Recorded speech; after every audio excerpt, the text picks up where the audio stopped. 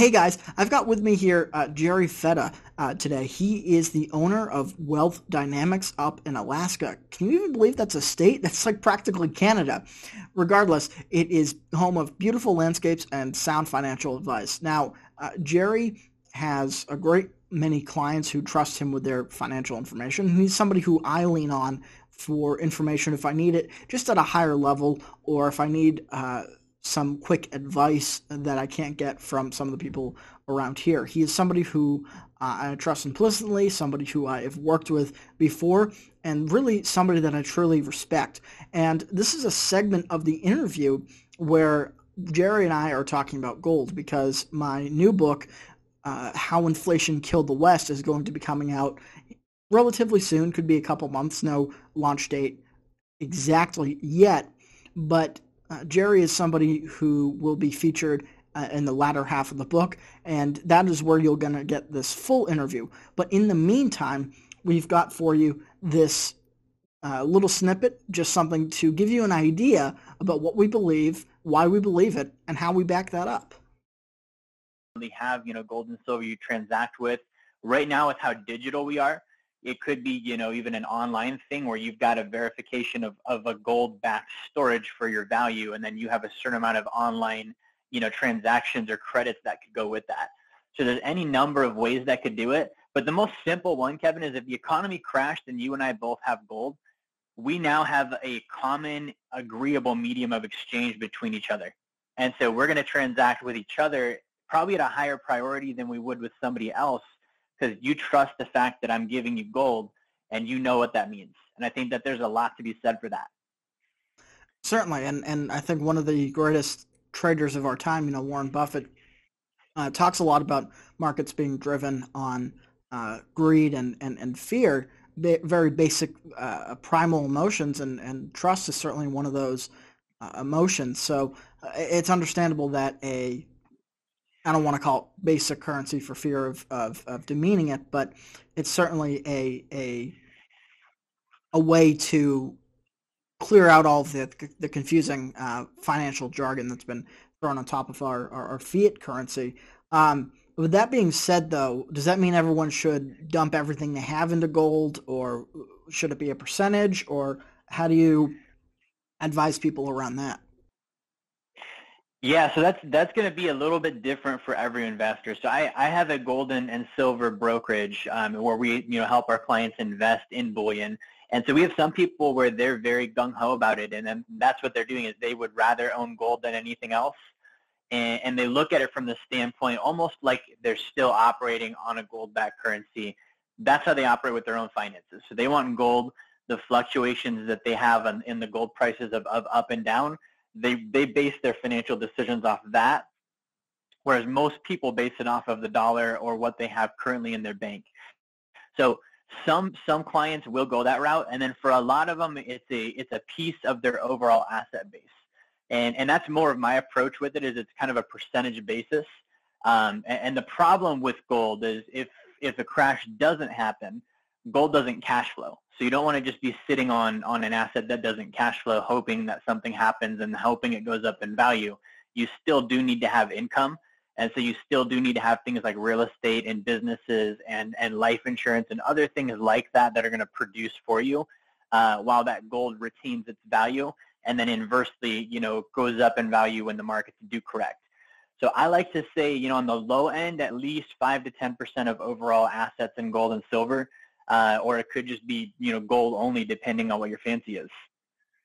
And now you've talked pretty much exclusively about gold, but you mentioned that you also had a silver brokerage. And what would you say is the primary difference between those two, and what would what would have you putting money or recommending clients put money more into silver versus gold, and how do you come to that decision? Yeah, so I like to relate it to if you were to think of stocks, gold is like owning Berkshire Hathaway. So it's a very expensive purchase price. You know it's going to go up in value. There's not a whole lot of deviation, and it's going to be a big value play with the finances that you're putting towards that. And also it does have, a lot of historical proof of being backed as a real currency if you're on a standard or actually used for the currency itself. So that's where gold is a strong play. Silver, I almost like to relate that more to like a small cap investment. So like right now, if you look at the differences, silver is like maybe $19 an ounce. Gold is like 1,500 and a half per ounce. And so the difference there, you can see it's a lower barrier to entry, but if you just look at the charts, silver is a lot more volatile.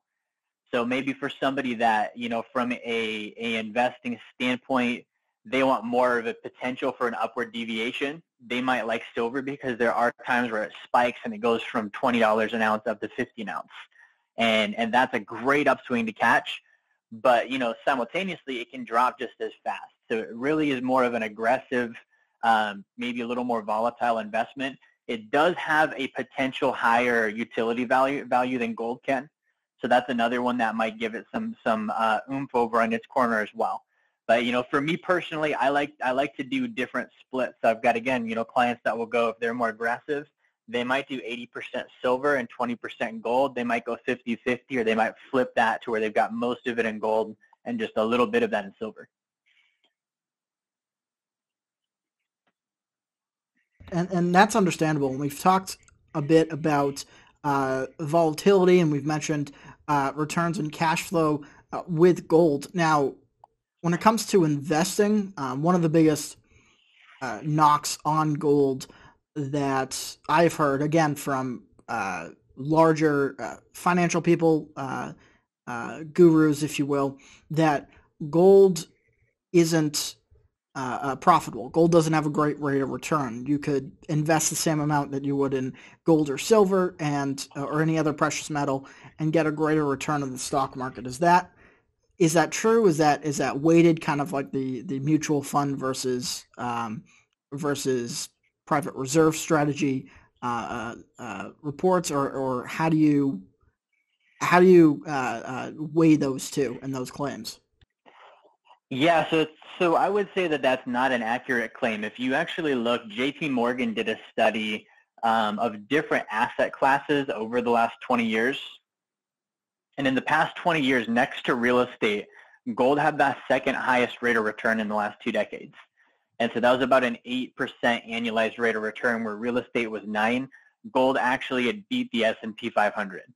So what we see here too is you also have to look at the track records. There's a period of time where it was not legal for a consumer to own gold. So you can't look back at, the S&P lifetime track record and compare that to gold, because in reality, there were several decades where American citizens were not allowed to own it.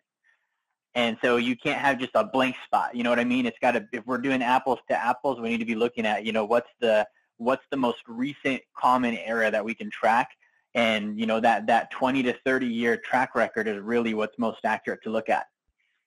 Yeah, I would agree. One of the things that always bothers me is people will talk about either mutual funds or they will go back and compound the S&P 500 from like 1950 forward.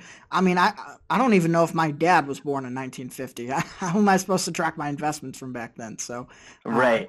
So that's understandable.